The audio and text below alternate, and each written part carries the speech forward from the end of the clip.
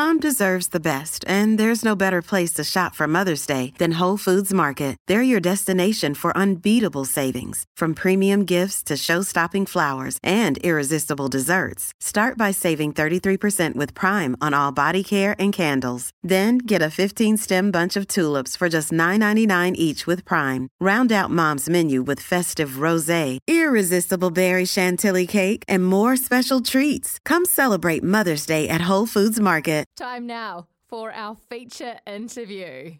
Ruahei Demant, our Black Ferns captain, joins us on the line. Ruahei, great to have you part of our first Black Ferns show today. Tell us, what does your day look like now that you're a professional athlete? Kia ora, Kirsty. Thanks so much for having me on the show. Now that I'm a professional athlete, the days look very different to when I was working full time, that's for sure. There's no more 5:30 a.m. gym sessions. Most days, the girls and I go into training around any time between 7 or 9. We'll have either a strength session. Some days it's speed. Sometimes we're focusing on power. We do skill sessions, and those are all very specific to our positions. We do a lot of conditioning and off-beat conditioning. We have educational sessions as well throughout the week. So for a sports player, that can look anything like mental skills, helping us with our on-field and off-field tactics and skills to help us deal with pressure or, kind of resets or anything that can happen in a game. And of course, there's on-field rugby trainings in there as well, and game day and recovery. It's full on, isn't it? It's full on. When you mentioned game day, obviously you've just finished the Pacific 4 series and you went through that unbeaten as well, 3 from 3, which was an amazing accomplishment, and to also have rugby back in New Zealand was fantastic as well. What did you learn about the team over those last 3 weeks being in camp together and having some game time? It was so nice to be able to play at home. I think the last time we had the opportunity to play international tests at home was before the pandemic. And that made a massive difference to how the girls got up each game, and our desire to play and play well in front of our families. It was so awesome to have that home support. Not just the 3 weeks, but I guess just since the start of the year, as we've built towards the Rugby World Cup that's kicking off in October, we've spent a lot of time creating and building trust off the field, and creating those off-field connections, and I think that translated to our on-field performance. I love the courage that the girls showed each training that we turned up to in each game. It seemed to be that every time we played a game it was pouring down with rain. But that didn't stop the girls' willingness to try and play an up-tempo style of rugby. And I know that that's something that we will continue to enhance and do as we build towards the World Cup. You talk about the style, and yes, you're right, the weather wasn't ideal, but we still saw how you wanted to play. How has the style changed playing under Wayne Smith, and does that suit your game? Does that suit Kiwis more, do you think? Yeah, to be honest, I don't know if it's actually changed that much. I think it's been refreshing having a new voice there for the girls. The initial style is obviously really fast, and he likes to play on top of his opposition and keep the ball alive. And I think that was something that we tried to do with our previous coach, but I don't think that we were all quite there. Personally, I think that since the girls, the majority of the team has now become professional, and we've been able to get ourselves into better physical shape and better execute our skill set, it's made a massive difference to our ability to actually execute the game plan. Yeah, and it is so fantastic that you are now professional athletes as well.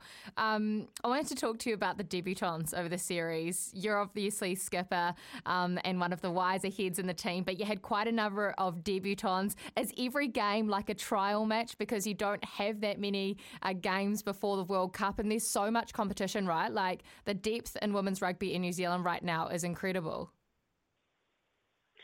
Yeah, there's so much depth, not only in the squad that was playing, but just in general across like all the Whareparma teams as well. And it's crazy to see how talented all these young players are, coming straight out of school. We even had young Kelsey Tenety come across from the Sevens environment. Yeah. It creates a massive load of competition between positions, but it brings out the best in the girls. And we all know that, everyone's gunning for those spots. Yeah. It's a bit of a headache for our coaches, but it's so fun as a player. Yeah. It's a good headache as well. I'm sure that they would rather have this competition, right? I wanted to park the rugby for a little bit and actually talk about your journey because we always hear like when you get to the top, but we don't often hear about the journey to get there. And you've had an interesting journey. You obviously grew up in the Bay of Plenty with 5 siblings. You grew up speaking Te Reo Māori as well, so that's a big part of you. But can you just talk to us about growing up and about your journey into this black jersey? Yeah, like you said, I'm from a really small community in the Eastern Bay of Plenty. And our first game when we played in Tauranga was my first time I've ever been able to play in front of like my extended whānau. Wow. So that was really special for me. And that's the closest I've ever played in the black jersey to where I come from. Like you said, I grew up, my whānau and I grew up going to the kura kaupapa. So we spoke Māori, and my first experience playing rugby was on the marae as a kid with all my cousins. And when I was about 12, my whānau and we moved up to the Warkworth area for my dad's work. And it wasn't until we moved up there that I started playing girls rugby when I was about 12 or 13. And unfortunately at that time, rugby wasn't like wildly popular. And as I started to get towards the end of high school, that was when the Sevens was announced as an Olympic sport. And they started driving the Go for Gold campaign. And so there started to be like a massive rise in popularity of Sevens, and the girls were introduced as part of the Condor Sevens. But in North Harbour, there still wasn't a 15s competition. There just wasn't enough interest. So my sister and I started playing rugby for College Rifles, which is a rugby club down here in Auckland. And I remember going to training, and my first time walking into the rugby club, there was all the club's international players along the front of the bar, and like 85% of the players were all Black Ferns. And that was my first time seeing anything like that. And we were going to training with players like, Jensen. Anna Richards was our coach. We had, honestly, I could name like a whole Black Ferns team, the amount of Black Ferns that were at our club trainings. And my sister and I, we saw how they trained and the sacrifices that they made, and we wanted to be like them. So that's kind of where we both started, that fire, I guess, that passion to want to be in the black jersey started. Kitty, my younger sister, she debuted for the Black Ferns in 2015 over in Canada, which was massive for our whānau. That was so cool. At the time, I was rehabbing with a knee injury. So my journey to the black jersey took a bit longer than most. I had 3 ACL reconstructions before I got to my trial and had the opportunity to debut in 2018. And I'm really grateful and thankful for my club, because it didn't matter whether or not I could or couldn't play. the girls, the team were always there to, to help me, and I was always there to help my teammates as well reach their potential. So I have a massive place in my heart for grassroots rugby and my club, College Rifles. That's kind of my journey towards the black jersey. It's an amazing journey. We're speaking to Ruahei Demant, the captain of our Black Ferns. So many things that I want to talk to you after that about, firstly, playing rugby at the marae. Was it rugby? Was it bull rush? What were your memories? Yeah, it was both. There's no rules. It's either you go hard or you cry to someone, and no one really cared too much about us outside. I guess it's just like anyone who's grown up in the middle of nowhere, when back in the days when you're running around outside barefoot. Yeah. If anyone had a ball, it didn't really matter what ball it was, what shape it was. Yeah. The only game we were playing was rugby. Pretty much it. And it's fun, right? Like it is so much fun. The 3 ACL knee reconstructions, like going through one is tough enough, coming back from the rehab, but doing that twice over, or 3 times over, I should say, how difficult was that, not only physically, but we obviously talk a lot about mental health now as well. So how was that for your total well-being?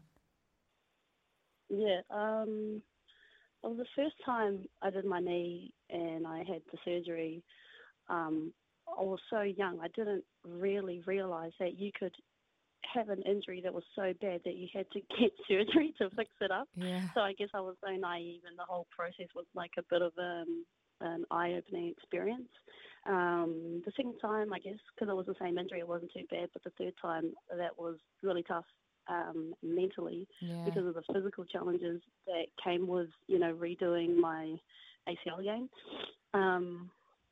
It was really, really character building, and I learned a lot about, my identity outside of rugby. Yeah. And it wasn't all bad. Like, I had time then to focus on my studies, to grow passions outside of sport, because sports isn't going to be there forever. And that very real realisation that, you're only one injury away, one game away from, potentially never being able to play again. I know what that feels like. Yeah. It was really challenging. It was really challenging, but I had really, really supportive, loyal friends and family who, despite my ups and my downs, they were always there for me at the end of the day. And I also had a great physio as well, who helped me and guided me through my rehab. And having a great physio makes a massive difference. Yeah, and as you say, having a great support system as well. You mentioned study. I just wanted to mention it for those that don't know. You are also a lawyer. Does that help you when you're on the playing field, especially being skipper, trying to talk to the referee and get your point across? I think anyone who's been a captain or, tried to talk to a referee will know that it doesn't matter what your background is. It's pretty hard to try and change their mind. I think that, like, if one of my friends, like Kendra Coxedge, was the captain, because she's right there, right by the ref all the time, she'd probably give the ref a headache. So I think they're probably happy that I'm the captain, but I'm a bit further away, so there's not that constant chat. It's so inspiring, though. It's so inspiring hearing your story and having you as our Black Fern skipper. And we so appreciate that you've given up your time to come and talk to us on the Black Fern show today. We're not done yet. When we come back, we are going to go through your Desert Island disc, your top 3 songs, and work out the reasons and the stories behind them.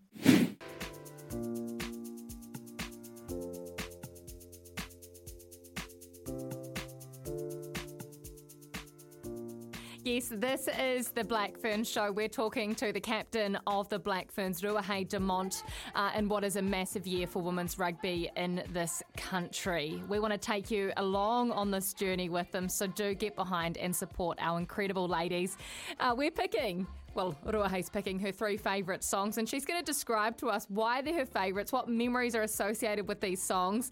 The first one, you've just heard it, and I hope I'm saying this right. Tez Caddy, Sev is who it's by. Never heard this song, Ruahei, but I love it. Why is it special to you? To be honest, Kirsty, I don't even know if you said the name right either. I love the song. It's our pre-game song. Nice. For our College Rifles T-Birds team, our Premier Women's team. We have like a little chant that gets pretty hype that we play before every single game when we're putting on our jerseys and go back into the changing room after the warm-up. So I love listening to the song every game day before I go out and warm up and play. I love it. I love the song. I love the meaning behind it as well. And I love your next song. I saw her recently at Coachella. Shania Twain, one of the most incredible artists. Your next song, Forever and Always. Yeah. This is the song that we play once in our changing rooms down at College Rifles, but also it's usually one of the songs that plays in our Auckland Storm changing rooms as well. Nice. It always brings back really happy memories of me and my teammates, jerseying up, getting ready to go out and play, and it's usually a favourite in the changing rooms after the game as well. So, that's why I love this song. Are you a singer? Do you sing along? Oh, yes, I do. I love it. What are the songs? Yeah. What are your go-tos when you're singing? This is like one of the top songs, and it's usually on repeat. Yeah. When we were away for our Pac 4 tournament, the girls kept playing Man, I Feel Like a Woman all the time. It's such a banger, though. It's a classic. Never gets old. Your third song today, Ruahei, is Hayley Reinhardt, Can't Help Falling in Love. We'll have a wee listen. Wise men say only fools rush. How does that one make you feel when that's played? That song makes me sad and happy because that was our dog's favourite song. Aww. And she passed away last year. But she came to all of our rugby trainings and all of our games. And every time we played that song, it didn't matter what she was doing. If she was being naughty or anything, she'd usually chill out and it would calm her down. What was her now name? That she's gone, it makes me sad and miss her. Her name was Darling. She was our mascot. Oh, Darling. And what kind of dog was she? Darling was a black lab cross collie. Oh, and I imagine that all the girls would have adopted her as their own as well. Yeah, it was a pretty sad night when she turned up for her last game last year. Everyone loved her. She was everyone's darling.